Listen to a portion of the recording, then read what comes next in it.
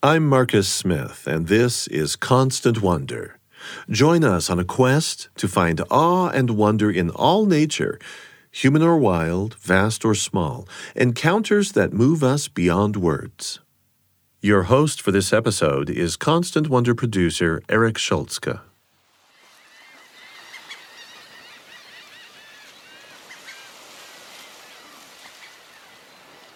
When I was a kid, I moved around a lot. I lived in a lot of different countries. Even when we were in countries, we moved from house to house. I must have moved at least 10 or 15 times by the time I went to college. My sense of home and rootedness was very diffuse, and I had always felt very grounded by learning about the biome that surrounded me, the ecosystem that surrounded me, like watching the leafcutter ants at the bus stop, or like growing tomatoes on the veranda, or having these little glimpses of connection into the ecosystem in which I lived. That's Naira de Gracia. Naira is hard for Americans to say, so she goes by Nai. Nai is a Spanish-American field biologist who spent years studying seabirds in some of the world's wildest places. Today's episode is about Nai's longing for belonging in place, in environment, with the flora and fauna. It's the story of a child raised without roots, looking for a place to sink and grow some. She felt those elusive roots taking hold one summer on a tiny island off the coast of Maine. My first summer in college, I got the chance to spend 10 days on this seabird nesting island that was a puffin breeding colony. It was this tiny, tiny island. Every person that worked on the island had their little tent platform, and then we had a main hut in the middle where we would cook food, and the food was stored under the hut, and we collected rainwater, and you could walk across the island in 5 minutes. I didn't have a smartphone at the time or anything, so it was no contact with the world, which also made everything feel more vivid and even more magical. The place is called Eastern Rock Island. That's its real name. It's more of a rock than an island. Nai's job that summer was to study those impossibly cute puffins. But her most transformative bird experience involved a different seabird, one she never actually saw. I never actually saw the storm petrel that lived under my tent, but at night I would hear it purring in its burrow. It would land, and then I didn't want to scare it, so I didn't open my zipper or anything, but it would scurry into its burrow, and then it would make this little purring sound, like an engine that's trying to take off or something.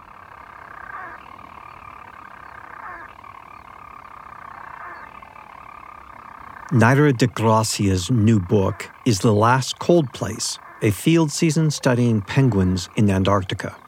We're going to be going there with her in a moment to spend a season not just with penguins, but also with skuas, fur seals, and leopard seals. But before we head for the Antipodes, I wanted to hear a little more about that storm petrel, that nightly companion during Nai's first research season on that island off the coast of Maine. It's a very small seabird, slightly smaller than a pigeon. There's a couple different species, but the ones that I've mostly worked with have been dark in color. Some of them have a little white band along their rumps, and they're very agile flyers, and they feed during the day at the ocean, and then they come in to land at night, and that's when they come into their burrows and feed their chicks.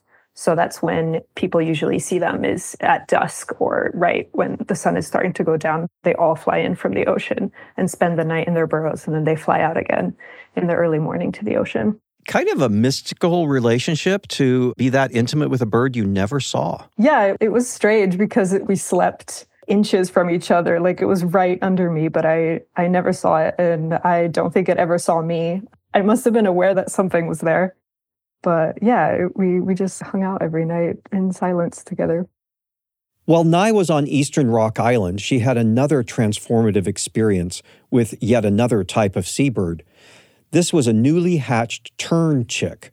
Her job was to weigh the newborn chicks and to evaluate their health. We could track their growth and tell how well they were being fed by their parents, how abundant the food source was in the ocean. There were a bunch of these nests with little eggs, and we would go in there And if an egg had just hatched, we would weigh the chick, this tiny, tiny chick that had just emerged from its egg. And these chicks are like smaller than the palm of your hand, slightly bigger than a quail egg. And they're all curled up and they just seem so fragile. And I could feel its heartbeat. Its skin is so thin and you can see some of its organs through its skin and it's still slightly wet. It's just emerged from its fetal state. It was some kind of essence of life, stripped bare of everything. It was just this little soul that I was holding in my hand. I remembered that chick for years. That was a very magical experience for me, like starting out as a field worker. Your relationship with the wildlife often works on that kind of dual plane where you do your job with one hand and then what you're really experiencing is something else. Yeah, I think that's definitely true. I think that's true for a lot of field workers. Fieldwork is so much more than a job because it engulfs your whole life. It's your entire lifestyle. And people that sign up for that kind of work tend to also derive pretty profound personal satisfaction from the lifestyle and the closeness that you experience with other species and other forms of life. And that was definitely true for me. I really loved the way my life unfolded on islands. And I really loved living so close to other species and being the minority when it comes to the number of entities in a given space. I really enjoyed that. Nye views any notion of wildness that places humans outside of nature as a distinctly Western construct. And it's a separation that saddens her. For her, the resulting schism between humans and nature cuts especially deep, given her lifelong need to find belonging. I grew up within a Western worldview, basically. I moved through international schools. My parents grew up within a Western worldview. And within that paradigm, there's this inherent separation between people and nature. Even the word nature, the way it's defined, is everything that isn't human. I think that in our culture is a pretty profound wound that I think might be a little more palpable for me because I don't have any other home, and I've always tried to find my way towards feeling like I belonged in the world through my connection to ecosystems or whatever space I was occupying, whatever other species were there. I think for any of us, sharing a sleeping space with a purring storm petrel or holding a newborn tern chick in your hand could be transformative.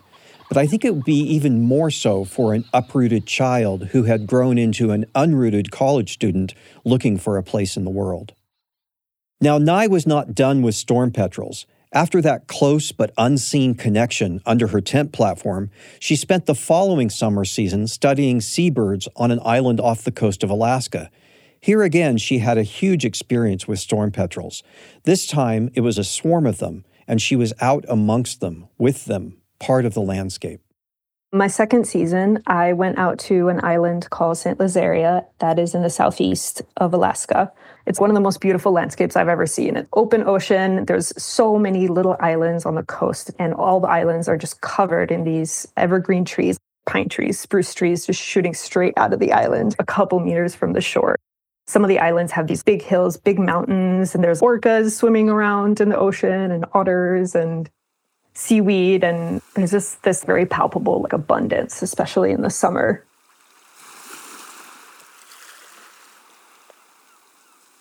So this is the summer in Alaska, so the sun actually goes down pretty late. We would go to bed long before the storm petrels would come in, but we'd always have to turn off all the lights that were outside and close all the windows. We knew the storm petrels were coming, but I never actually got to see them until a couple of weeks into the season. My crew lead was like, okay, we have to go out to see the storm petrels coming in. And we hiked out at night to this south part of the island, and we sat in this forest. The forest was really thick with burrows. You could just see the burrow entrances everywhere. And you could already see that the ground was stomped down by all these little storm petrel feet stomping around every night.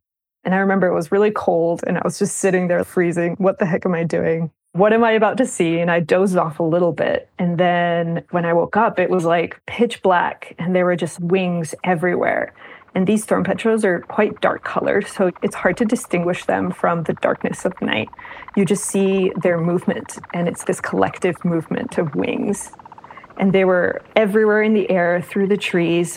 They were also just walking all over the ground. going into burrows, coming out of burrows. And I remember us sitting on the ground. We were just like another rock. We were part of the landscape. We were just part of the topography on the ground that they had to navigate. So there were birds walking all over us. And when they come into the burrows, they make their little purring, little engine sound. And they were also calling from the air. This huge movement that I was just immersed in. And I remember just feeling so swept up in it, a part of the ground, because to the storm petrels, we were not ourselves. We were just this medium that they had to cross. And I just felt like I could have been a tree to them, and it wouldn't have made a difference. I really cherished the idea for some reason, I think.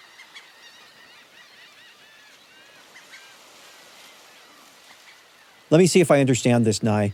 It was hanging out on those islands with that quiet connection to those birds and other creatures that was a healing and grounding experience for you, like you began to feel like you really belonged? Yeah, exactly. And I think science was one avenue through which I found that connection, because when you're observing a nest every single day for hours, your sense of the rhythms of that bird, of that colony, your sense for the fluctuations of their lives and their survival is so attuned. I had this really intimate experience of an island. Over months, you watch the grass grow, you watch the chicks grow up, and it really grounded me in a sense of place. That summer in Alaska, Nai had become good friends with another field researcher named Matt. In the following season, which Nai spent on an island in the Pacific, Matt and Nai emailed back and forth as he described for her some marvelous scenes in Antarctica, where he was working with the U.S. National Oceanic and Atmospheric Administration. The stories that Matt told Nai and his recommendation on her behalf to his program led her to one of the coldest, moldiest, and poopiest research outposts on Earth. You are listening to Constant Wonder. I'm Eric Schultzke. I'm speaking here today with Naira de Gracia, a field biologist and the author of The Last Cold Place, a field season studying penguins in Antarctica.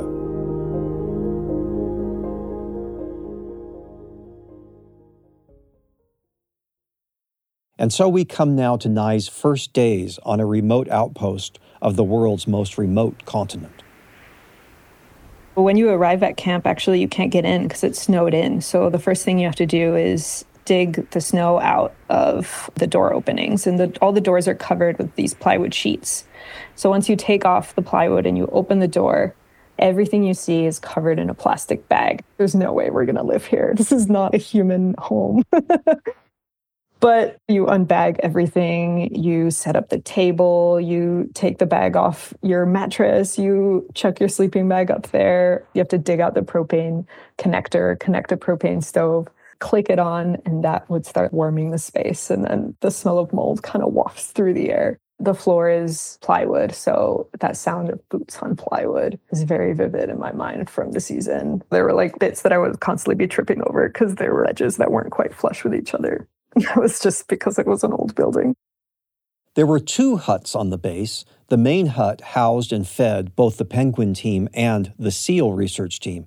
But then there was the smaller shack called the skua shack, which was strictly the domain of the penguin team. It was about a mile north of main hut. So we had to walk out there every day, rain, sun, or shine, or gale, whatever. Early season, everything's covered in snow, so we would take snowshoes out there. The shack was up on a little rise right above all the penguin colonies. And the shack was obviously a lot smaller than main hut, but it's the same sort of warped plywood aesthetic. Everything is moist. Everything's kind of covered in mold. Everything's bagged for the winter. We have a little camping stove on a counter and these two office chairs. And then this table where we would enter our data and work on our notebooks and stuff. We had two set of hooks next to the bunks, and one of them was where our penguin clothes went, and one of them is where our camp clothes went, and they had to be separated. That was an absolute iron rule, is that everything that touched the penguin colonies had to be like quarantined and separated from anything that you brought into camp, because the toxicity of the penguin muck and the penguin colonies was completely intolerable to the SEAL crew, which is fair. It's pretty gross. So the substrate of penguin colonies under the rocks is this really sticky mud from a mixture of the soil mixed with many decades of penguin poop in the same exact spots just created this really sticky, kind of extremely pungent substrate that we would kind of clump through every day. I feel like I really stopped noticing the smell, but it is quite intense when I first experienced it. Now let's meet the penguins. And as this is the beginning of the nesting season, we'll begin with nest making, and that means pebbles. Yeah, pebbles are the currency of penguin colonies, basically, at least early season. So when the snow melts off these little rocky rises where they set about building their nests, and they try to find the perfect pebble for their nests. And the perfect pebble is maybe the size of a nut. And they would dig it out of these muddy puddles because the ones that were on the surface had already been taken long ago. And they would sort of lean down and put their flippers behind them for balance and stick their face really close to the ground and kind of turn their head so their eye could be right above these puddles. And then they would stick their bill in, grab a pebble, and waddle over to their nest, really proud about it. Present it to their mate. They would do this very ceremonial bow to place the pebble on the edge of the nest. And they would be very specific about where on the nest they would be placing this pebble. It would have to be exactly at that spot. And they would do this little croon to their mate. And then them and their mate would croon to each other, just validating the existence of this pebble and its union into their holy nest. And then the mate would look at the pebble and inevitably pick up the pebble where it was placed and move it to a spot that they deemed was slightly better and rearrange the nest a little bit. These are people, because that's human relationships in a nutshell, right? I know. Yeah, it's really funny. I think the more time you spend with any species, the more you can identify with the gestures. And I guess you can go into the territory of anthropomorphizing. But yeah, there's just so much there that feels really universal. Her job centered on two types of penguins. First, there were the larger, more docile gentoos, and then there were the smaller, feistier chinstraps. So chinstraps and gentoos, the way they fight with each other is by slapping each other. We were just very large penguins. So when they were displeased with our presence, they would also slap us. And chinstrap penguins are a little more belligerent and a little more quick to slap. Gentoos are a little mellower. But yeah, so we would band them. We'd have to pick them up to band them, and then we'd put them down, and we usually get slapped. Anytime you walk through the colony, you get a few slaps. If you get too close to anybody, they would slap each other constantly. They would grab a biteful of feathers that was on the back of the penguin that they were fighting with to hold them in place, and they would just slap them with these really stinging whacks that were super, super loud across the colonies. One time, Matt told me a story of a chinstrap that he saw that had accidentally collided into a rock and had been really displeased about it and just slapped the rock. Because they just slap anything that they don't like. That displeases them. That's their universal solution. So tell us how you band the penguins. Yeah, it's crazy. I mean, usually with seabirds, there's all kinds of trapping mechanisms, but with penguins, because they're just sitting on their nests, usually when you band them, you can walk to them and pick them up right off their nests. We would usually band them when both mates were at the nest, so that the one that was incubating, we would pick them up to band them, and the other mate would see that and go on the eggs, and that protected the eggs from being cold for too long. And then we'd just tuck them up under our legs, and their heads would be facing forward in the same direction as our heads, and their flippers would be splayed out against the front of your thighs. And you would just band them in a few seconds and just plonk them down again. And they were very disoriented by the experience, and they all reacted a little differently. But yeah, it was pretty simple, actually, to band a penguin. But then there was that one that really got mad at you, and you got a lot of slaps after that one. Yes. Yes, there were some that were a little grumpier about the experience than others. Yeah, I do remember that one on the highest colony on Ridge 29. And I put it down and it just stood on my boot and slapped my calf over and over again, which is fair. So you're in Alaska and you're going to be a rock. You want to belong. Now you're down there banding a penguin and it slaps you, and you already know enough about these guys to know that that's actually kind of a compliment. He's actually viewing you as part of the environment, right? Yeah, I'm being treated equally as another penguin, basically. And that's not a very kind treatment, but I took it gratefully. After the nesting and egg laying and banding of penguins, and after much sitting on eggs and fending off marauding seabirds, who we will meet in a moment, after all of this work, it came time for hatching. And right about that time, Nye had one of those mystical experiences that seems to transcend place and time. So it was like the latest I'd ever been out in the colonies. I think I headed out at 8 p.m. or something. You hike out, that's another 30 minutes. And the sun, it doesn't quite go down entirely. It does at like 4 a.m, but by that time, it does circle in the sky. It's a little closer to the horizon. And the light that came in was this very angled, kind of warm light that was diffused by some of the fogginess and the cloudiness in the sky.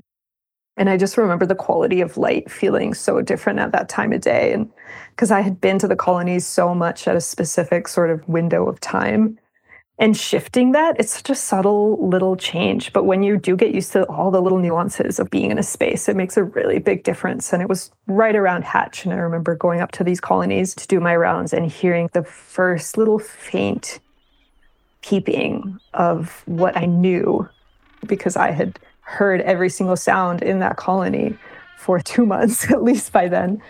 I knew that it was different, and I knew that it was a chick because it was a little high-pitched, and I could tell where it was coming from, and I saw this little shell right at the base of the nest. And I just remember feeling this wave of, wow, life just continues, really, and it's just such a privilege to witness the renewal of life of these really amazing remote species, and literally being there when something is being birthed from its primordial shell. The first chick that I heard or was aware of coming out into the world. Yeah, it was pretty cool.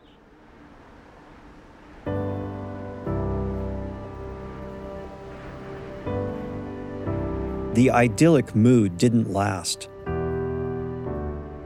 Life comes at you fast, and in the Antarctic, so does death. Penguin eggs and penguin chicks have a fierce enemy, a bird called the skua.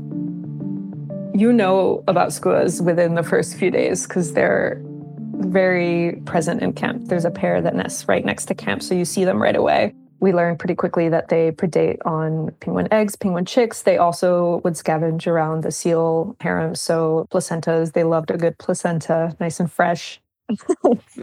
But yeah, we worked with the skuas. We used to watch them quite a lot. And, I went through like a whole journey with my relationship with skuas. They're such a necessary part of the ecosystem. And I couldn't really see that, obviously, at the beginning, because all I saw was them like stealing eggs from penguins that had lovingly incubated them for many, many weeks. And I felt that life had been snuffed out. And, you watch these penguins every day. You do get emotionally attached. Can't really help it. We are human.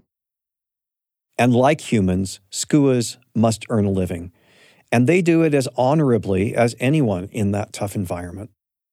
We also tracked the breeding success of skuas. So we also hiked all over the Cape to their breeding grounds and their nests that were a lot more spread out.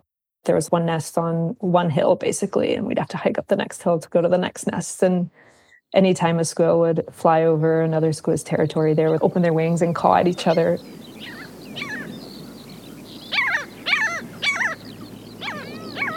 The size of a skua is about a large seagull, and they're dark brown. They're mottled. Some are darker than others. Some are a little lighter brown. And when they sit, they're really round and fluffy, and they kind of have the shape of an American football. And they have this pointed beak that's really sharp at the bottom because they have to tear into carcasses, basically. They have these really black eyes that feel really sentient, and they kind of track you in a really vivid way that you can see exactly what they're looking at. When you get really close, they kind of reflect you back at you, if that makes sense.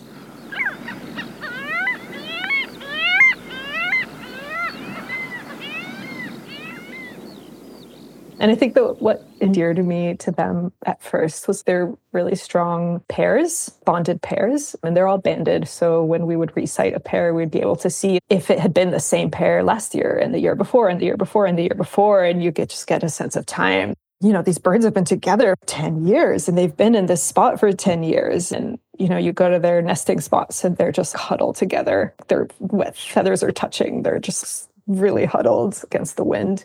That really strong pair bond, I guess, impressed me. And then I remember also just watching them fly. It gets so violently windy. Sometimes we even struggle to walk, but the skuas were always in the air no matter what. The way they fly, they can't really fight it. It's a very Taoist way of existing in the air. They just have to flow with the energy that comes at them. And I remember feeling really impressed and fascinated watching them ride all these really strong gusts and being able to maneuver and get where they needed to get.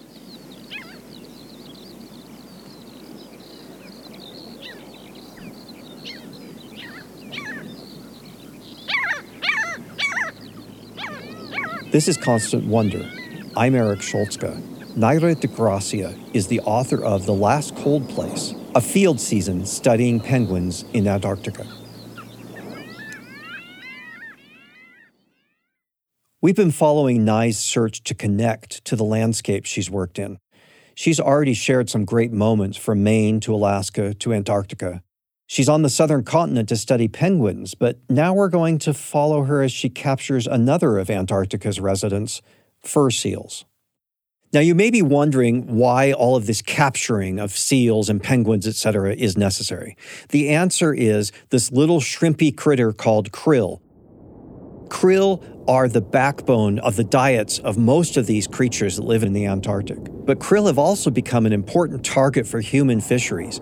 And those human fisheries are overwhelming the krill populations and thereby threatening the creatures in the Antarctic that depend on them. So what these researchers are doing is finding evidence to support worldwide agreements that will keep the krill population stable and sustain the other creatures on the islands. So with that caveat in place, it's time to capture and study some seals.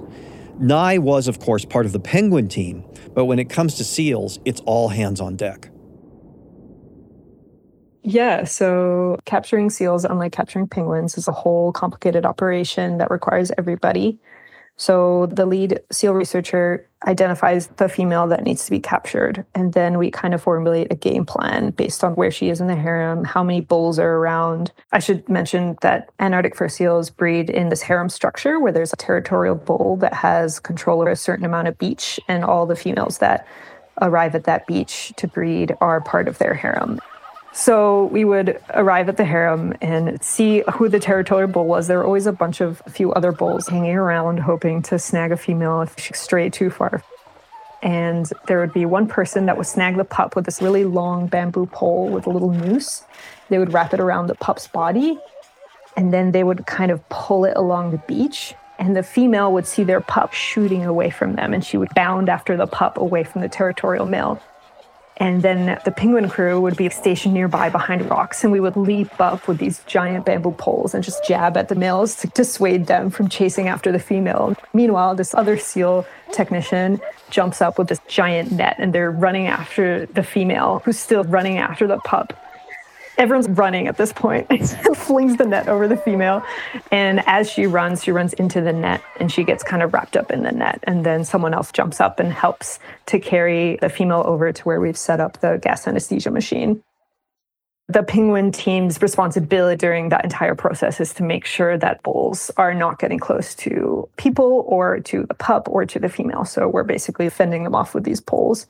And once we've moved the female off, and once we've grabbed the pup and moved them off, we back away. They collect a few samples. They glue a device onto the female's back that measures her trips, her trip length, and her depth of her dives. While that's happening, the penguin team is occupying the little puppy, and we also have to take a few samples and take a few measurements. We bleach a letter or a symbol on their back so that they can be identified. That all grows out once they get their real fur in. One of Nai's many transformative moments in the adventure involved this task that she and Matt, the penguin team, were given of puppy sitting the newborn seal pups while their mothers were getting tagged and weighed. Nai had a close bond with a newborn pup she named Narwhal. Matt and I had to basically spend time with their little pups, and I was really excited to meet all the little puppies.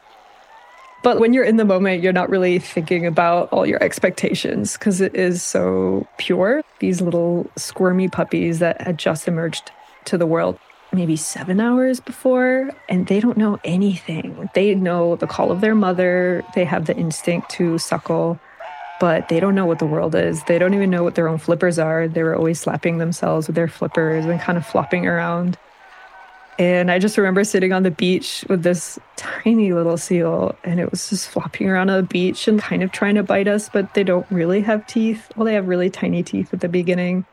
And then it just wore itself out and put its little head on my thigh and just passed out and was just sleeping there. And it was so warm, and I took a little sniff, and it kind of smelled a little musky and a little salty.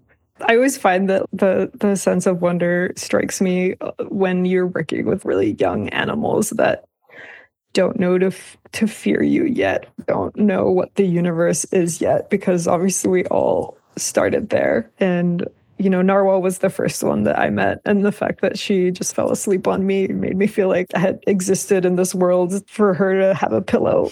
That was a comforting thought to me. And yeah, it was a really sweet moment.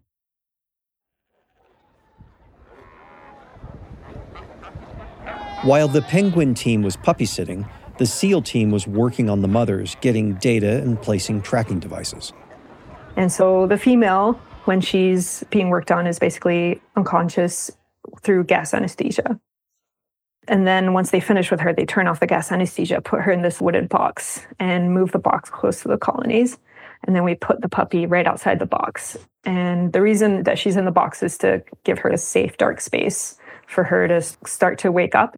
Once she kind of starts waking up, Mike, who's one of the researchers, is like really good at imitating female calls, and he'll call to the puppy so that the puppy will respond. And once the puppy starts yelling, the female in the box will start waking up because she'll recognize her puppy's sound. And so that helps her wake up. And when she calls back at the puppy, she's awake enough to let her go. And we tip over the box, and she comes bounding up, reunites with her puppy in the harem, and then we kind of run off into the distance.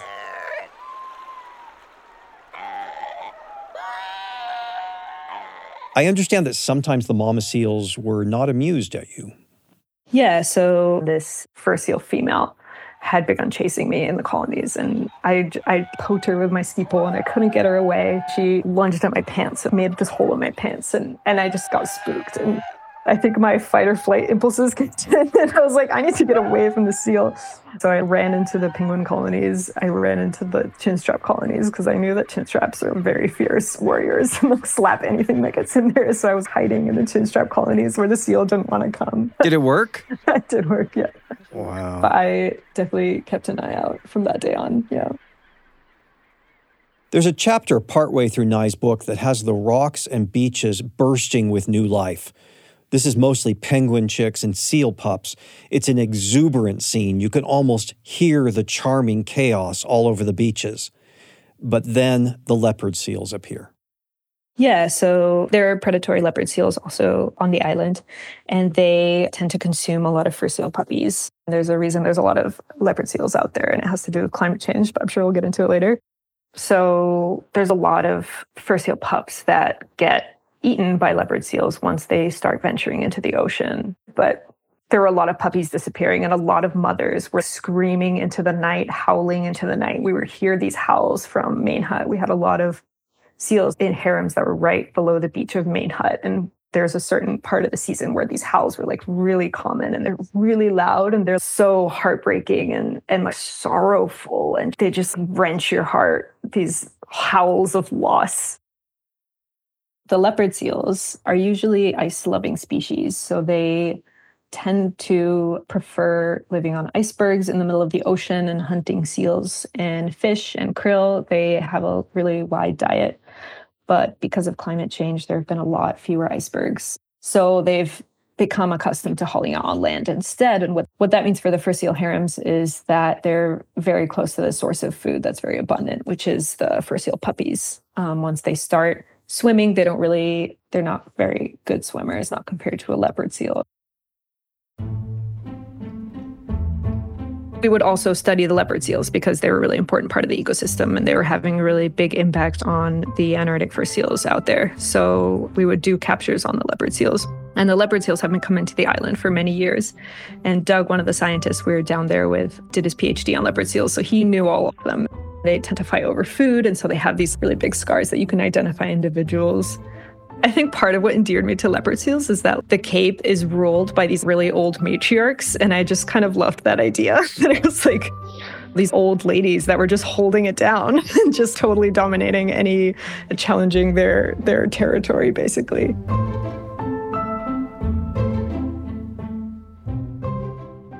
The way they mark leopard seals is by putting a tag into their tail flipper, and you kind of have to sneak up on them when they're sleeping on land and just punch a hole through their tail. And they hate it, but you can run away fast enough to not have to deal with the consequences. And there's one leopard seal who simply would not allow herself to be tagged. Meet Melba. Melba had a sense for when anyone was approaching her, or even formulated the idea in their head that they wanted to tag her, and had avoided getting a tag for many, many years. And she was a bit legendary down at the Cape, and she had this really distinctive scar. I really admired her aversion to being labeled by human tools and her wiliness and independence. Yeah, and I came across her in the penguin colonies one time, and she just yawned, and I was terrified. They have this enormous mouth. So we're going to freeze Melba there, mid-yawn. I just had to cut in to ask Nye to describe the leopard seal because they really are often described as something out of a nightmare. They're fearsome predators, and they look the part every inch. They're the second biggest seal in the world behind southern elephant seals. So they're soft and fuzzy, but most of their insulation comes from fat. So they're also quite chunky animals. And they have this really long kind of snaking neck in the front. And their head is very reptilian. They have this really wide mouth, and they have these slanted eyes. Their head really looks very kind of like a dragon, or like kind of snakish. They're really extremely muscular. They're also very dexterous in the water and able to make these really quick turns. But we mostly saw them on land, obviously. And they would just be napping. They would just haul out to sleep, basically. And that included yawning. I mentioned leopard seals have a really diverse diet. They eat krill, they eat fish, they hunt seals, they hunt penguins. So they have an extremely well-equipped toolbox when it comes to their teeth. They have a lot of different kinds of teeth in the back and in the front. And they also have this very wide bite. So they can open their mouth super wide. They just have an enormous mouth, basically. And when they yawn, this gaping maw just opens in front of you. It's this zipper into this different reality where it unfolds, and it's rows and rows of this extremely sharp teeth and this really spotted tongue. And it's the biggest mouth you can imagine when it's wide, wide open. And then they close it and they'll go back to sleep. And you're just like, that was scary. And all they did was yawn. It's so funny. They're just chilling. Did you actually help capture one and weigh it? Yeah, so we did a bunch of captures down there. That's another sort of process where you need the whole crew. So I was a primary medical officer, which means I was responsible for any medical situations that arose. And because of that, they decided that I would be the heartbeat monitor. So the way it went was Doug, one of our researchers, would shoot her with a dart gun with some sedatives. And once she was sedated enough that he could slap her on the butt, he would come up to her and stick this really big needle in her with more sedatives. And then the rest of us would come up and take samples, measure her. And I would be taking respiration measurements every couple minutes. And then we had to roll her into a tarp and weigh her, which was a whole process because they're freaking enormous. We had to have like 5 of us, a rolled up tarp, scooch it up right next to her.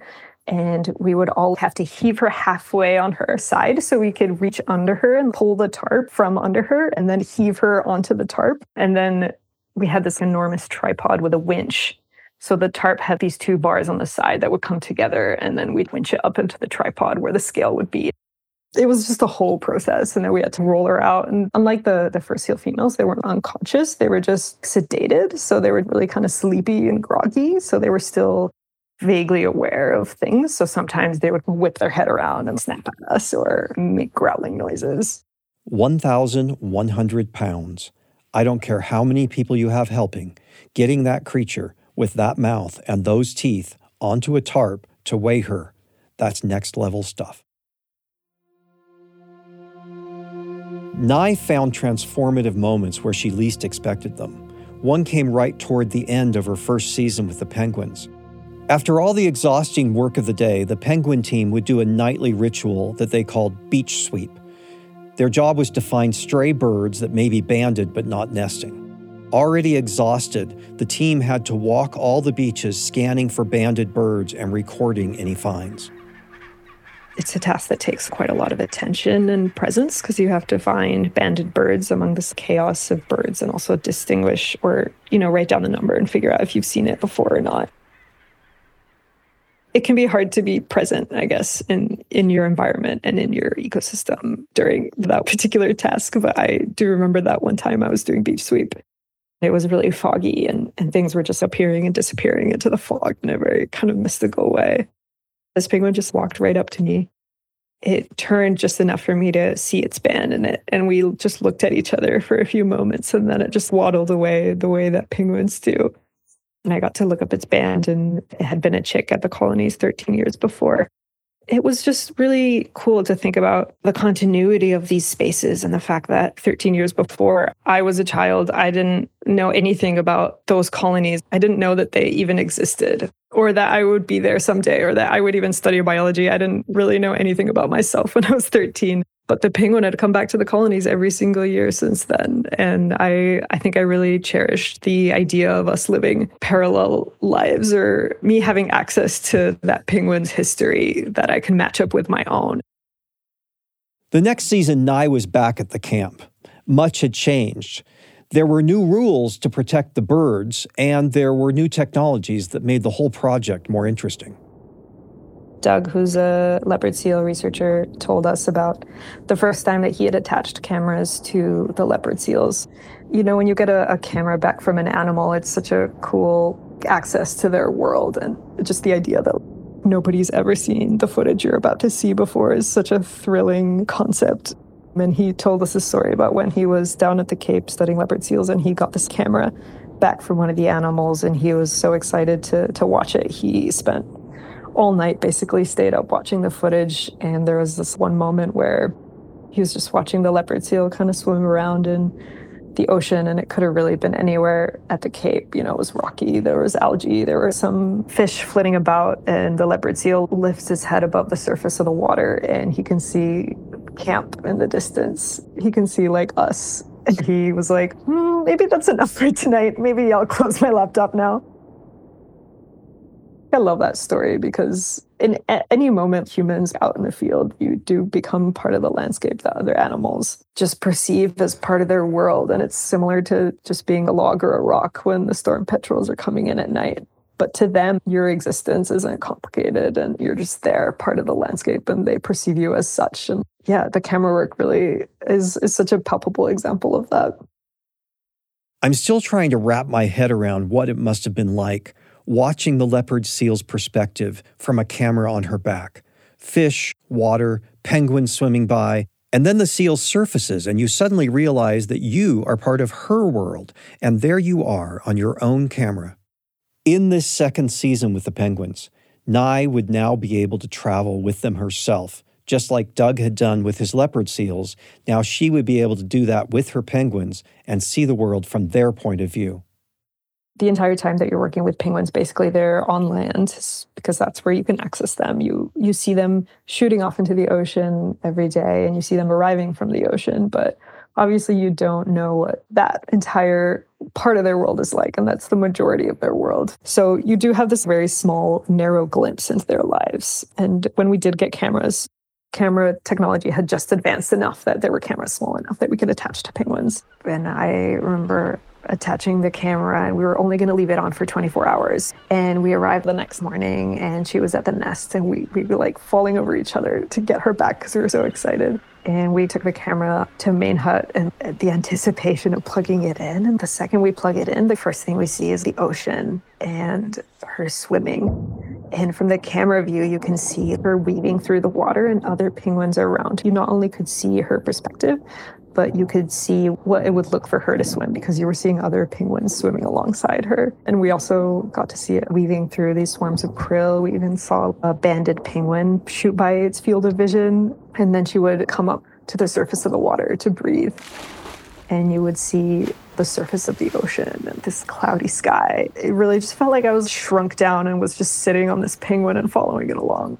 And it was just such a cool experience to finally have this little piece of what the rest of a penguin's reality is that we never got to access and we never got to see or experience. It was a great poignant end to my time down there. Wind was a constant for Nye and her fellow researchers in Antarctica. It was loud and powerful, and then sometimes it would disappear altogether, and the effect of that disappearance would be magical and rather disconcerting. The Antarctic Peninsula is a super windy place because it basically sticks up right in the middle of this really strong current that whips around the globe. We would always check the weather display in the morning because the wind really affected our work. We had to do everything in the wind, but it basically affected the tangible reality of our experience out in the colonies or out on the beaches. You get a sense for how easy it's going to be to walk, or like certain miles per hour, like 30 miles an hour was super chill. Once it got to 50, things got a little more challenging. There might be some crawling involved if you have to go up hills. Another element of it was that you'd have this base wind, but then you'd also get these really intense gusts. Your baseline for sound was just this white noise of rushing wind through the hills and into your ears. It was almost always. So I remember when there was no wind, suddenly it was this silence that was so eerie and strange because of how omnipresent the sound had been in the entire rest of the time. That the silence really felt present in a way that you could cut it with a knife, or it was thick around you. And usually when there was no wind, there was a lot of fog that would descend because it wasn't being blown away. You'd just be walking in this entirely white world that was lit by the sun, but you couldn't really know where the sun was because it was diffused by all the fog. Such a strange liminal space. It's like images that people create when they imagine your ascension to heaven, or after you die, some kind of liminal space between, life and death where nothing's defined and you're just walking through just light. Yeah, it was very strange. It could be very disorienting. Have you ever seen The Good Place? I have, yeah. So when the entire creation gets kind of wiped away and they're in that space, it's all white? Yeah. It's pretty much like that. My sense is that you had more than a few of those magical moments in that windless, foggy kind of light. Yeah, definitely. So usually when the sun was out or when it was cloudy but slightly warm, it was nice to go on little detours on my way back to Main Hut. And on this one evening, I decided to climb this little rocky spire that was nearby main camp, like right in front of it. And I'd never been up there before. And so I'd finished all my rounds. I was about to head back. I dropped my pack. I walked up this rocky slope and I got to the top and I just sat down, and we would always watch for whales on the ocean because they're quite common. They would come down south to feed on the krill in the summer, especially humpbacks. And it was like really cloudy, and it's a really foggy place when the wind isn't blowing. So the fog was quite low at the time, and it had just enclosed my field of vision to maybe 200 meters out into the ocean and to the hills. And it felt very close, and like we were all just huddling under this mantle of the cloud. And there was an iceberg out in the water. There were some chin straps on it, a couple of adelies on it. And I had already felt such a familiarity with their forms and their movements that I saw them and I recognized the species and everything, and I knew what they were up to on the iceberg, and there was a whale nearby, and there were some gulls circling overhead. I just remember feeling enclosed or embraced by the universe vis-a-vis this cloud and the ocean and this rock that I was sitting on, and that feeling of intimacy that I've been chasing forever.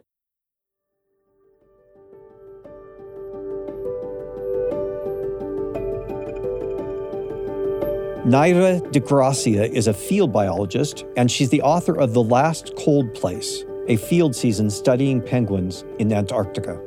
It's her first book, and I hope and expect that it will only be the first of several. This is Constant Wonder. If you liked what you heard today, check out our podcast on Apple, Spotify, or wherever else you listen. Give us a 5-star rating while you're at it. I'm Eric Scholzke. Today's episode was produced by me with help from Tenery Taylor and Audrey Hughes. Constant Wonder is a production of BYU Radio.